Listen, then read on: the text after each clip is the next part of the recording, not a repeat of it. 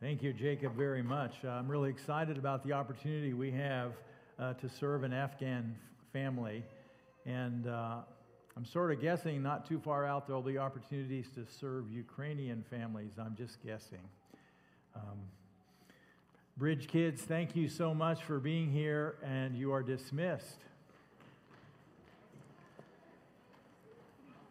The rest of us are in 2 Thessalonians chapter 2. We look at a very difficult passage this morning. And I know as the kids are leaving, it's hard to concentrate. This is going to require some effort. It's complicated. And we're going to look at a lot of scripture because sometimes you really need to get the big picture for some of the smaller parts to fit together. I'm going to start today by telling you about two different leaders of the 20th century. The first leader lifted an entire nation in a time of despair. He mobilized his nation against all odds with a clear vision and inspiring passion. He launched a movement that has a major impact on our world today. He set in motion an industrial and scientific revolution that produced the first computer, the first jet plane, the first human exploration of space, and unlocked the mystery of nuclear energy. I know this is exciting, so you're still awake. That's good. When this leader died at the age of 56, his name was a household name. Practically everyone on the planet knew his name. The second leader lived at the very same time as the first leader, and he died just 21 days before the other leader did. This leader ran a school for about 100 students. He wrote a few books, and they weren't widely read. He was loved by his family and his friends. He was known for being intelligent and faithful. At the time of his death, practically no one knew that he existed. Which leader would you like to meet in person? You may be able to meet one of them. The first leader was named Adolf Hitler. Only a few of you were able to guess that. The second leader was named Dietrich Bonhoeffer. He was a German pastor. And he was executed because he opposed Adolf Hitler as a follower of Christ. Hitler's reputation, many of you know, but think of this, about 17 million people were executed under his leadership from many different countries. We know that over 6 million Jewish people were executed during the Holocaust. Hitler started the war in Europe and in Russia that counted for more than 75 million deaths, both militarily as well as civilian. There is a world leader that will outdo even Adolf Hitler when it comes to evil. And he will appear on the stage in the end times. And we're going to talk about him a little bit today. So here we go. We're in 2 Thessalonians chapter 2. And I'll begin reading at verse 1, 2 Thessalonians chapter 2. And the Apostle Paul writes these words. He says, "Now concerning the coming of our Lord Jesus Christ and our being gathered together to him, we ask you, brothers, not to become easily unsettled or alarmed by the teaching allegedly from us, whether by prophecy or by word of mouth or by letter asserting that the day of the Lord has already come. Don't let anyone deceive you in any way, for that day will not come until the rebellion occurs and the man of lawlessness is revealed, the man doomed to destruction.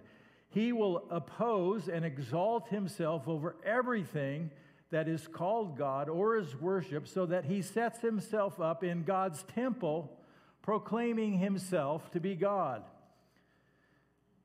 I love this verse 5. Don't you remember when I was with you, I used to tell you these things? Don't you remember what I said about 3 weeks ago? You remember what I said 2 weeks ago? I know, sometimes I don't even remember what I said. Verse 6. And now that you know what is holding him back, so that he may be revealed at the proper time, for the secret power of lawlessness is already at work, but the one who now holds it back will continue to do so till he's taken out of the way. And when the lawless one will be revealed, whom the Lord Jesus will overthrow with the breath of his mouth and destroy by the splendor of his coming, the coming of the lawless one will be in accordance with how Satan works. He will use all sorts of displays of power through signs and wonders that serve the lie, and all the ways that wickedness deceives those who are perishing. They perish because they refuse to love the truth and so be saved. For this reason, God sends them a powerful delusion so that they will believe the lie, and so that all will be condemned who have not believed the truth, but have delighted in wickedness. So I confess that the outcome, this is a difficult passage, and there are many interpretations on how this passage should be taught. Of course, I have a few opinions, and I'm going to share those. I want to remind us, we major on the majors and we minor on the minors at the bridge. We major on those truths, and they're really important. And then we minor on truths that aren't so clear, where well-respected Christ followers may disagree. And I just want to say that's okay. Now, what is major is that Jesus is going to return, and that we are to be ready. We are to be faithful. We are to be watching for him. That's a major issue for all of us. All of the events surrounding that are not so clear, and you're going to see that today. And I'm going to make an attempt, and it's important because I think we can understand a lot about future things. So we'll start with verses 1 and 2. Don't be confused about the end time events. Now, there is a lot of confusion about the end time events today. There was a lot of confusion about end time events in the Apostle Paul's day and in his ministry. And he even spent a lot of time instructing. How would you like to have heard it from the Apostle Paul? And not me. We begin with the subject in verse 1, the coming of our Lord Jesus Christ and our being gathered to him. And so it's about the coming of Jesus and our being gathered to him, right here in one spot. And that's what he's talking about. He addressed this in 1 Thessalonians, and we looked at that 2 weeks ago. And I believe this refers to what we call the rapture of the church. And let me just walk you through that a little bit. Paul's context, 1 Thessalonians, is context to 2 Thessalonians. So 1 Thessalonians, we'll just focus here on verses 15 through 17. According to the Lord's word, we tell you that we who are still alive and are left until the coming of the Lord, so we know that that's clear, will certainly not precede those who have fallen asleep. So there's an order here. For the Lord himself will come down from heaven with a loud command and the voice of the archangel and the trumpet call of God, and the dead in Christ will rise first. There's going to be a resurrection of the dead, and there's going to be a resurrection of the living followers of Christ. Verse 17, after that, we who are still alive, and Paul saw himself in that group, and are left, will be caught up together with them, those who are dead in Christ, who have been raised, with them in the clouds to meet the Lord in the air, okay? And And so we will be with the Lord forever. And that's the event we call the rapture, and that where that verb is to be caught up. The Latin term is raptura, and out of we get the English word for the rapture, because you don't see the English word rapture anywhere in the Bible, and it really doesn't make any difference. But that's the context of what Paul is talking about here. The coming of our Lord and our being gathered to him. Now we have a problem in verse 2. Paul begins, he says, now, we ask you, brothers and sisters, now, so this is written to the church, this is written to Christ's followers, not to become easily unsettled or alarmed by the teaching allegedly from us, whether by prophecy, somebody comes along and they say they have a prophecy from the Lord. If it contradicts what the Apostle Paul is teaching, it's not true. Whether a prophecy or by word of the mouth or by a letter, somebody wrote him a letter and said, I'm here to correct the Apostle Paul, asserting that the day of the Lord has already come. Now, this is a technical term, the day of the Lord. It's not a day of the Lord, it's the day of the Lord. So what is the day of the Lord? The concept, verse 2, it's about don't become easily unsettled or alarmed, whether it's a prophecy, asserting that the day of the Lord had come. This is a technical term. It's both in the Old Testament and in the New Testament. The Old Testament is rich with the concept of the day of the Lord, and it's often overlooked, and it's often just viewed as some kind of judgment. You know, judgment here, judgment there, judgment. And I think it focuses on the end times when God deals specifically with sin on earth. And let me see if I can unfold it for us. So it's an extended period of time that includes both judgment and blessing. Now, sometimes this is explained as taking so it's an extended time. It's not a 24-hour day. It's a period of time. I think it's a long period of time yet in the future. It includes judgment, blessing, and it actually ends with judgment again. There can be a parallel with a Jewish 24-hour day. A Jewish 24-hour day begins when? Sunset. Darkness. It's followed by light. It ends at sunset. Darkness, light, darkness. Probably there's a parallel with judgment, blessing, and judgment, again, at the close. The day of the Lord. I personally believe this includes Daniel's 70th week, a 7-year period where God will begin to bring a judgment on earth of sin. So first we're going to start with judgment. I'm going to do a little survey here. Now, this is going to be a little bit complicated.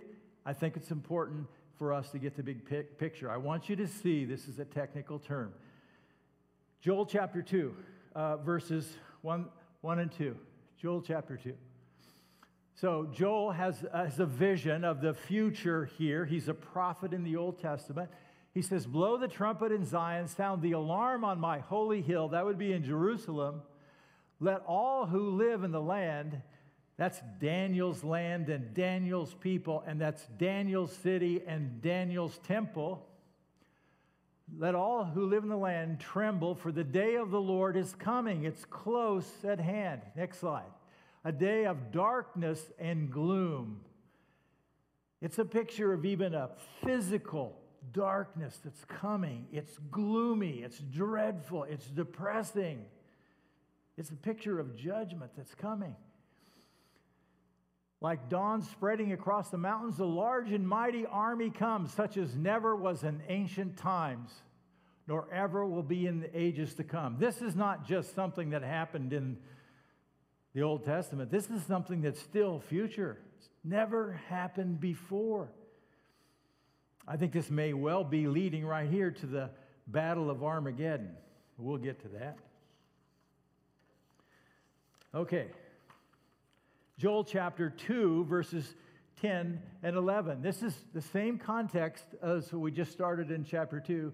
Before them, the earth shakes. Before this army, the heavens tremble, the sun and moon are darkened, and the stars no longer shine. The Lord thunders at the head of his army. His forces are beyond number, and mighty is the army that obeys his command. The day of the Lord is great, it is dreadful. Who can endure it? You want to try? I don't. Joel chapter 3, verses 1 through 3. In those days and at that time, when I restore the fortunes of Judah and Jerusalem, Daniel's people, Daniel's city, there's a time coming when there's going to be a restoration for Daniel's people at the end of Daniel's 70th week.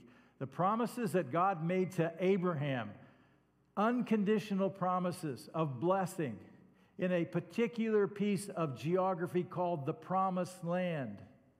And the promises that God made to David, that he would have a king, a son of David, to reign on his throne, and that would be in Jerusalem. And I think there's a specific time period God has designated to fulfill this. Verse 2, I will gather all the nations. So there's going to be a restoration, but there is something that is ending, and it's the day of the Lord. Verse 2, I will gather all the nations and bring them down to the valley of Jehoshaphat. There I will put them on trial for what they did to my inheritance, my people Israel, because they scattered my people among the nations and divided up my land.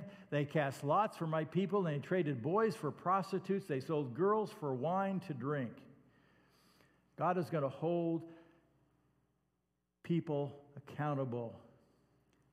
And this is going to be the Battle of Armageddon. It's mentioned in Revelation 14 and Revelation 19. Stay with me. Continuing in Joel chapter 3, verses 12 through 16. Let the nations be roused. Let them advance into the valley of Jehoshaphat, for there I will sit to judge all the nations on every side. Now, tell me if this isn't a picture of Revelation 19. Verse 13. Swing the sickle. This is when Jesus comes back in Revelation 19, but it's right here in Joel. Swing the sickle, for the harvest is ripe. Come trample the grapes, for the winepress is full, and the vats overflow. So great is their wickedness. Multitudes, multitudes in the valley of decision, for the day of the Lord is near. In the valley of decision, the sun and moon will be darkened, and the stars no longer shine. The Lord will roar from Zion. This is Jesus. The Lord will roar from Zion. That's Jerusalem. And thunder from Jerusalem. The earth and the heavens will tremble, but the Lord will be a refuge for his people, a stronghold for the people of Israel. So that's judgment. That's darkness in the day of the Lord. But there is a following, a blessing that follows this dark period. Joel chapter 3, verses 17 and 18. God says, then you will know that I, the Lord your God, dwell in Zion, my holy hill. Jerusalem will be holy. Never again will foreigners invade her.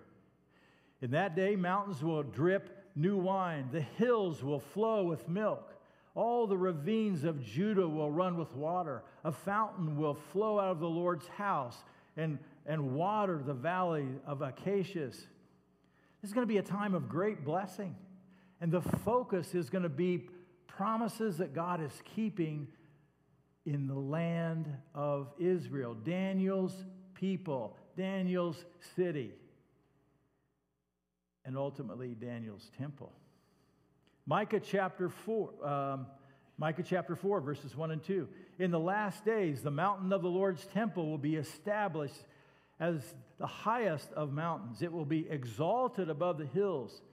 The presence of the Lord will make it exalted. And peoples will stream to it. Many nations will come and say, "Come, let us go up to the mountain of the Lord, to the temple of the God of Jacob. He will teach us his ways, so that we may walk in his paths. The law will go out from Zion, the word of the Lord from Jerusalem." This is yet future. The day of the Lord is like this. It is an extended period of time. I think it starts in darkness, it's followed by a blessing, and it's going to end in darkness as well. It's going to be a very fast, when you, in the book of Revelation, after Jesus reigns on earth, fulfilling David's prophecies. It starts with a 7-year period, Daniel's 70th week. It's followed by what is called the millennial kingdom. A lot of people don't like that. It's mentioned 6 times in Revelation chapter 6. People don't want to take the 1,000 years as literal. I do. It's not a major issue if you disagree with me. Know this: you better have a biblical reason. Know what the scriptures say. One of the reasons that prophecy is so hard is because you almost have to be an expert in the book of Daniel and the book of Revelation. I am not an expert in those books, but there's a lot of information that I can know. Let's go back to our passage now, the 2 Thessalonians. I told you we need to lay some groundwork. The day of the Lord, it's an important concept. We're going to look at it again next week because we're going to look at 1 Thess 5, okay? It won't be as complicated next week because it's marathon weekend. Secondly, know that certain events must take place before the end time clock starts, verses 3 through 5. Now, this is what everybody wants to know, is when does the end time clock start? That's just a term that I've used here. What's the next major thing? Well, the Apostle Paul tells us the rebellion must occur first in verse 3. He says, "Don't let anyone deceive you in any way, for the day will not come, the day of the Lord will not start until the rebellion occurs and the man of lawlessness is revealed, the man doomed to destruction." He says, don't let anyone deceive you. Sometimes Christians are the most likely group of people to be duped, because sometimes Christians are really gullible about what they believe. You know, deception is what you're going to see here. You're going to see it in the end times, and it's the most powerful weapon of Satan to use is deception. It's about ideas. It's about distortion. It's about putting people off track. It's about derailing faith. And the best way you're ever going to deal with this is to know the truth for yourself, is to know the scriptures. What does God's word say? Let God's word be the final authority. So if you disagree with me, that's okay. Do you know what the scripture says? And make sure you do your research. So we see deception is a huge issue today in our culture. You know, how long does it take you to find fake news? And how easy is it for organizations to manipulate the facts? We see it every day. We see it in politics. We see it in the world scene about reporting. Reporting the war in Ukraine, what's actually happening there. The rebellion, there's going to be a great rebellion. There's going to be a falling away, people turning from their faith. They're going to be deceived. The day will not come until the rebellion occurs. Paul brought this to our attention in 1 Timothy chapter 4 and verse 1. He said, "The Spirit clearly says that in later times some will abandon the faith and follow deceiving spirits and things taught by demons." Deception. There are going to be people who have supernatural skill and will be instructing people, leading them away from what Scripture teaches. And people that are well-intentioned, that don't know the truth, are going to start slipping away because it just seems to make so much sense with this viewpoint, these new ideas. And there's going to be a spiritual dynamic that is real and powerful and satanic behind it. 2 Timothy chapter 4, verses 3 through 4. For the time will come when people will not put up with sound doctrine, future time. Instead, to suit their own purposes, they will gather around them a great number of teachers to say what their itching ears want to hear. They will turn their ears away from the truth and turn aside to myths. Jesus warned us of this as well. We saw this in Matthew 24, verses 10 and 11. At that time, many will turn away from the faith and will betray and hate each other.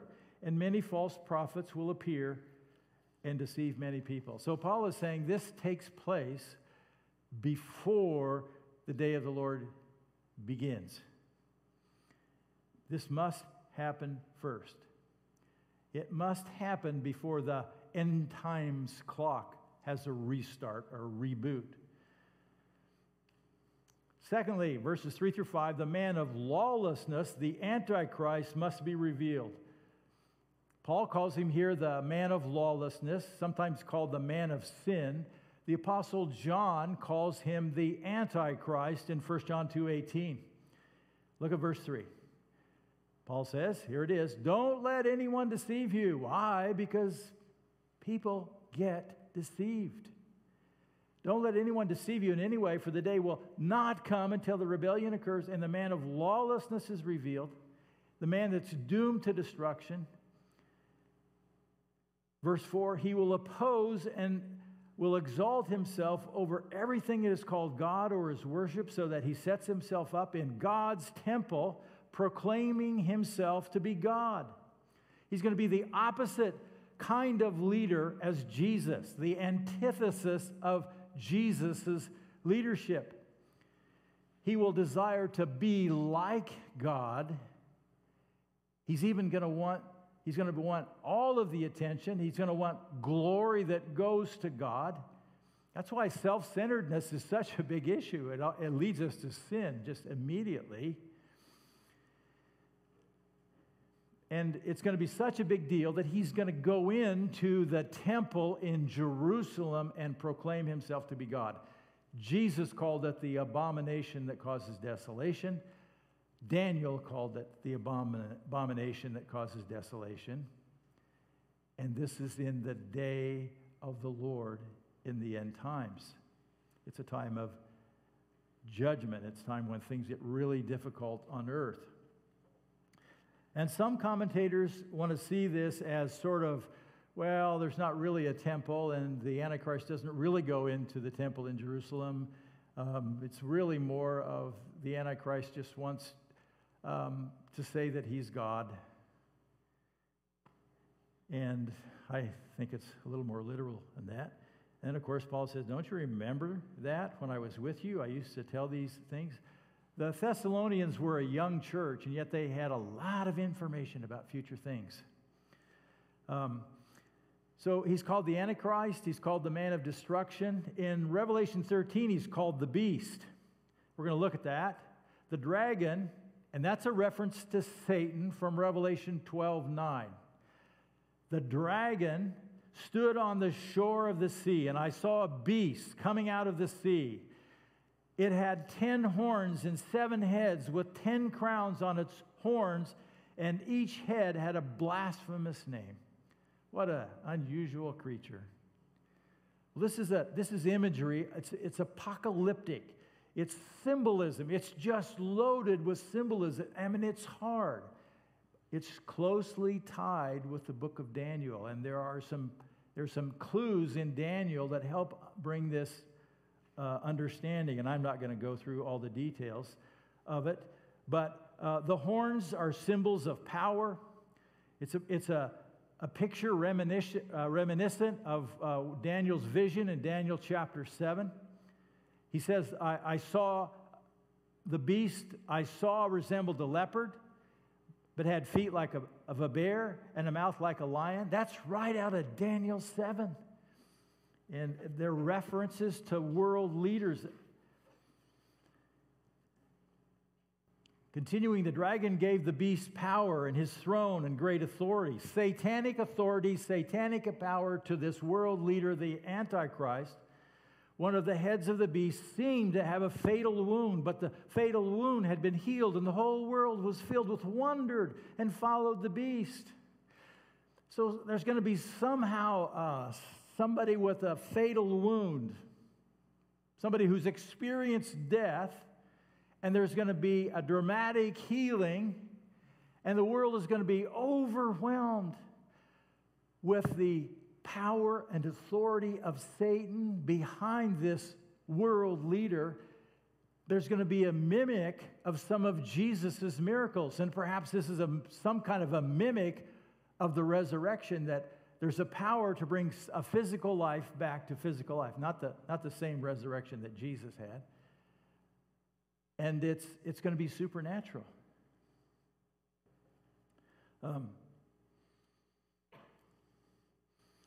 The beast was given a mouth to utter proud words, verse 5, and blasphemies, to exercise its authority for 42 months. This person will be a more powerful speaker than Adolf Hitler.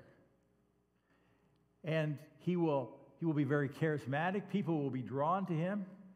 I've watched Hitler's speeches over and over again. I can't see what drew people to him. And then when you see the words he said, they aren't even impressive, but there was something going on. And this beast in the end times will be given authority for 42 months. Well, how long is that? Well, it's 3.5 years. It's 1,260 days. It's half of Daniel's 70th week.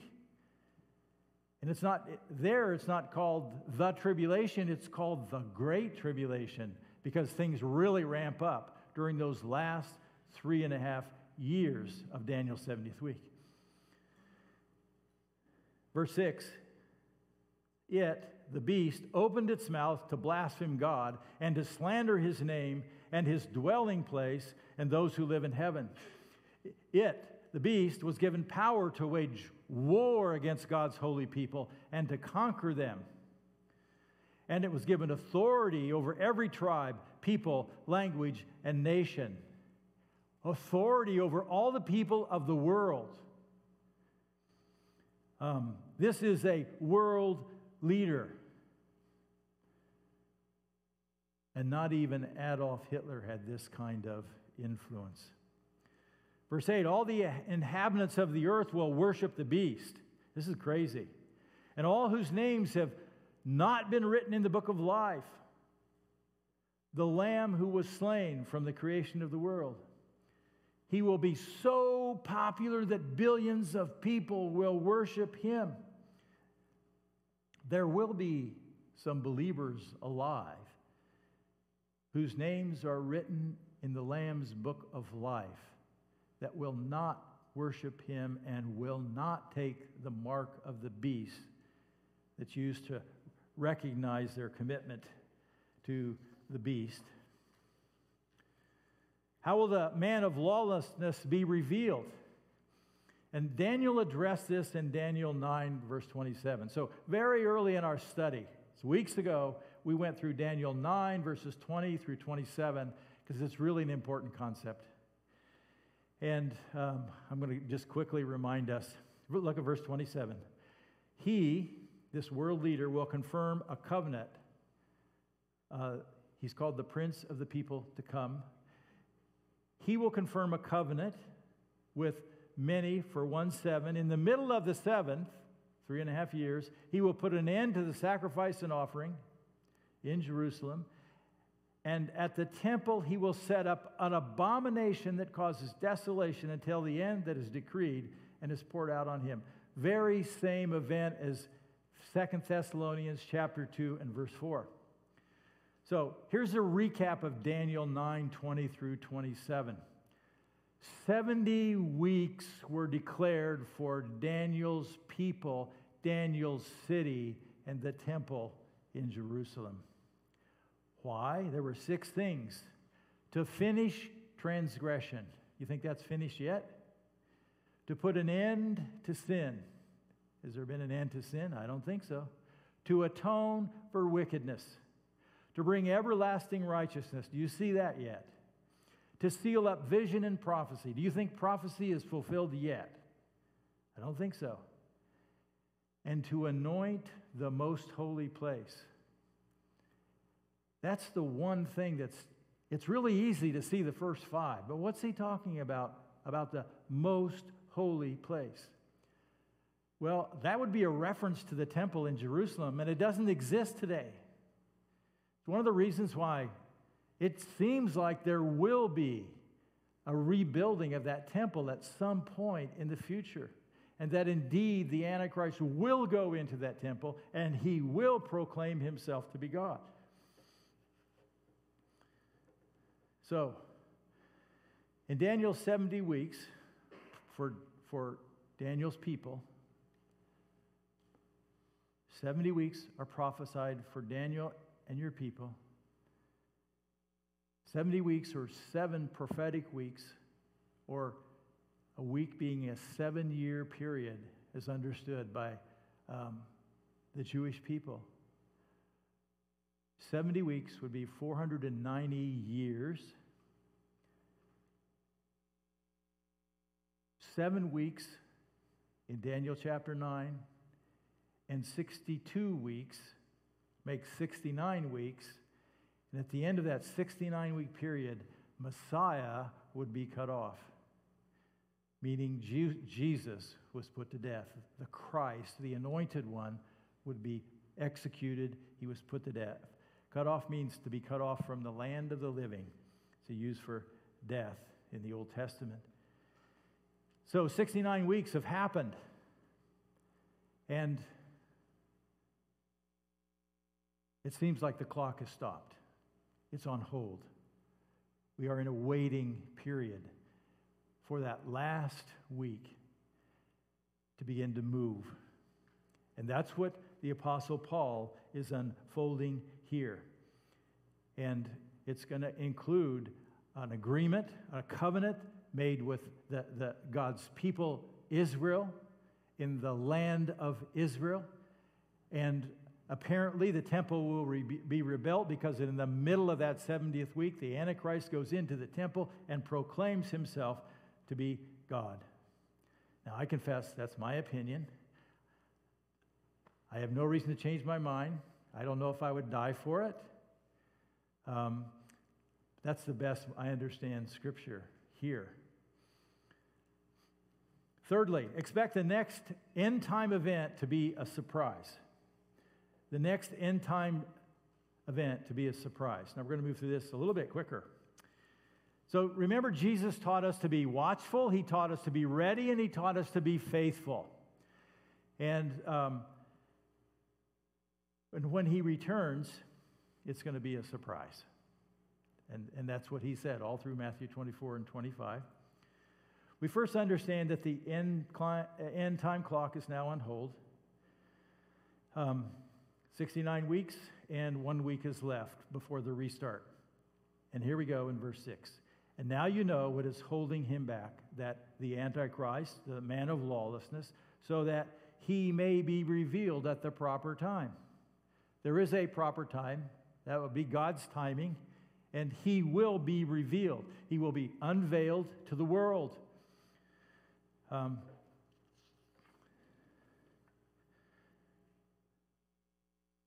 Now, Paul had already instructed them, and in verse 5, he'd said, don't you remember when I was with you, I used to tell you these things? So what happens? Verse 7, the end time clock will start when the one who holds back the man of lawlessness is taken out of the way. Verse 7, for the secret power of lawlessness is already at work. There's already an evil at work in our world. You probably know that one already.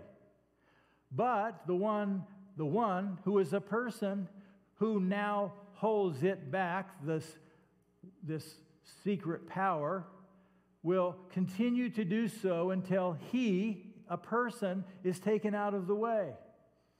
Now, there's been a lot of guesses who that person is. But this person has to be more powerful than Satan himself to hold the power of Satan back. So who was holding him back? Well, I think it's God. If you said Jesus, you're right. The Holy Spirit, yes. It's the work of the Holy Spirit. He can restrain Satan's effort. He can determine the time. No one else. The time that this is to happen, the time for this to be revealed. It's a God thing. So, how is the Holy Spirit taken out of the way? I think the answer is in 1 Thessalonians chapter 4, verse 17. We've seen this, the rapture of the church, verse 17. And we will be caught up together with them in the clouds to meet the Lord in the air. When Jesus returns for his church, those who are in Christ will be removed from this earth. The dead in Christ first, those who are alive will be removed, be taken to be with Jesus. The Holy Spirit indwells every follower of Christ. Now think about this. The Holy Spirit is just taken out of the picture. Do you remember how the Holy Spirit came the day of Pentecost? He came down. Jesus said he would. And he would indwell the followers of Christ. And that's what he's done since Acts chapter 2. Well, now he's going to be taken back. He's going to be taken up. Think about our world. At the end of the age, when perhaps, I don't know, billions of believers, certainly over 1 billion, I'm guessing over 2 billion believers, maybe more, I don't know. All of a sudden, they go to heaven. And the presence of the Holy Spirit on earth is different. Yes, God is still omnipresent, and he still will do his work in his time, but his plans are changing big, and he's taken his people out of it. And there's going to be a sort of a heyday for spiritual warfare. The enemy is going to have a heyday without the presence of believers working against him. And evil is just going to really begin to pour out. That's a marker for the end time clock. Because the restraining will be removed.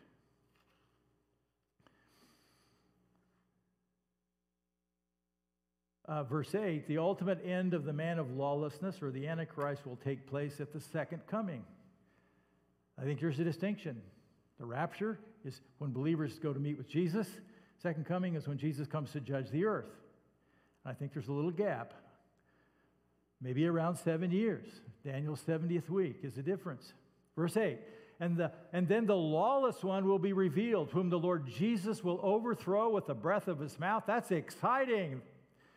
And destroy with the splendor of his coming. Jesus is just going to show up, and the Antichrist is going to lose. Jesus, all he has to do is speak the words, and the universe will do whatever he wants. Revelation chapter 19. This is the second coming of Christ. Jesus has just come in judgment in Revelation 19.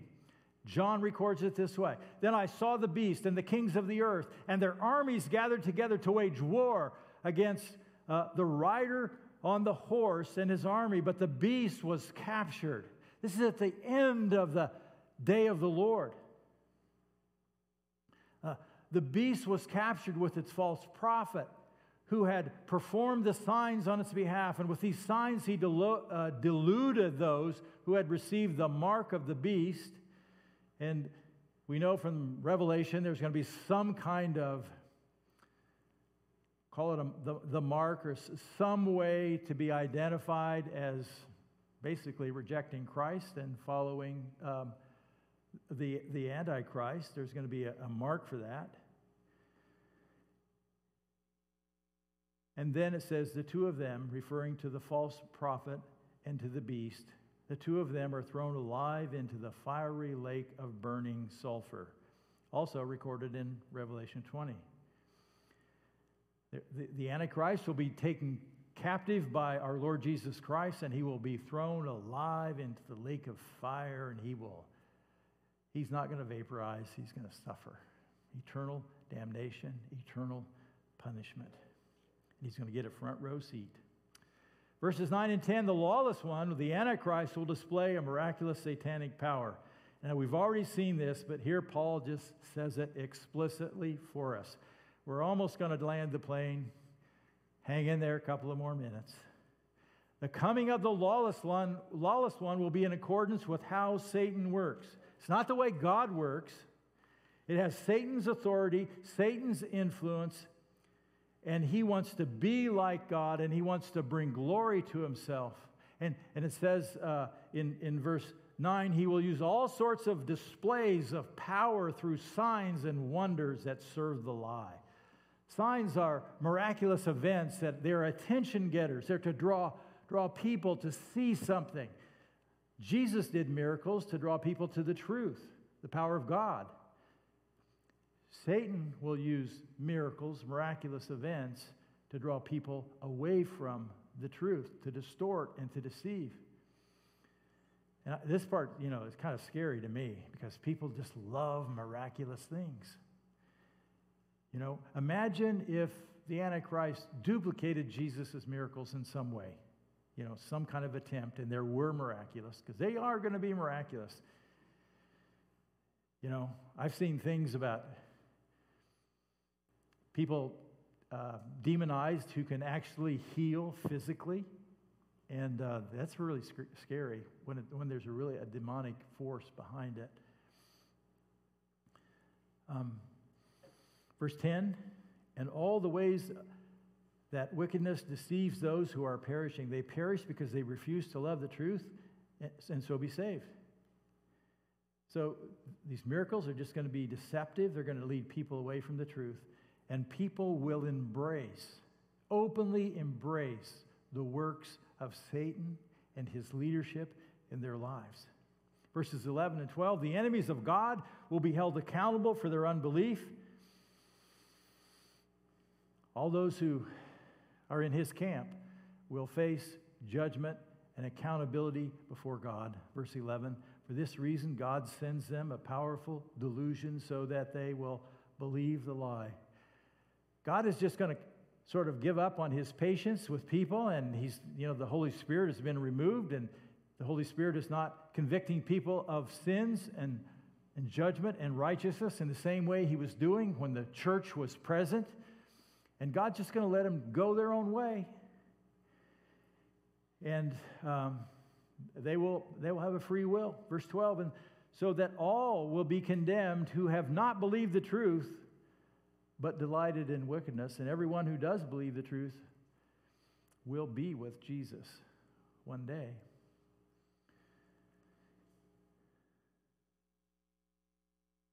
So, we've covered a lot today.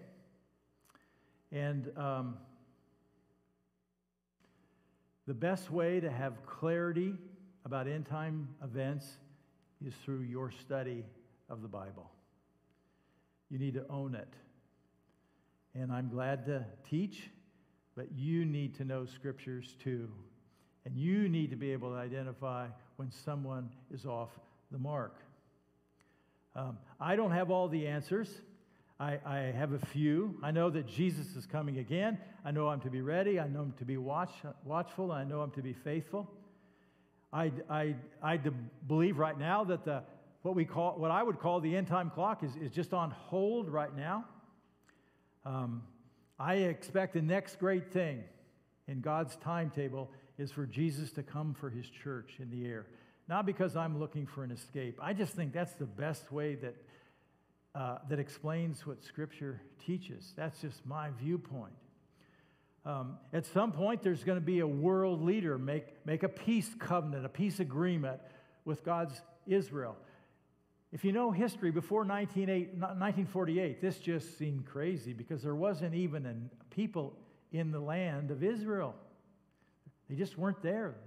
The land was taken away from them, and they didn't get it back until 1948. And right now, they don't seem to be too interested in Jesus. And God isn't waiting on them to get interested to continue to do what he has promised to do. There's going to be an agreement with the people, and there's going to be a 7-year period of God beginning to judge the earth without the church present. And at some point in the middle of that 7-year period, I think the Antichrist is going to go into the temple of God, and he's going to proclaim himself to be God. And it's probably going to be on TV or whatever we have in those days. And then after that, after Jesus is coming, and he's going to come in judgment, and then he's going to usher in a time of great blessing, a kingdom of God where he reigns in Jerusalem. And I'm going to talk more about that in a couple of weeks. And that's going to be our last message on Ready or Not. And this will fulfill the prophecies to David about a king on his throne forever. There will be blessing in the land that God promised to Abraham. And I think Jesus is going to reign for 1,000 years. This is going to be a literal, physical kingdom. And then we're going to enter into an eternal kingdom. So, when you think about this, we are not commanded to be on the lookout for the Antichrist. People have spent all kinds of energy trying to figure out who this world leader is going to be. And they've come up through the ages with every possible thing. At some eras, they've picked popes. Some eras, they've picked presidents. Hitler was picked. Stalin was picked. Mussolini was picked. Saddam Hussein has been picked. Idi Amin was picked. And it goes on and on and on. We are not to focus on identifying the Antichrist. We're to focus on watching for Jesus, waiting for Jesus, being ready for him, and being faithful until he returns. Let's stand for prayer.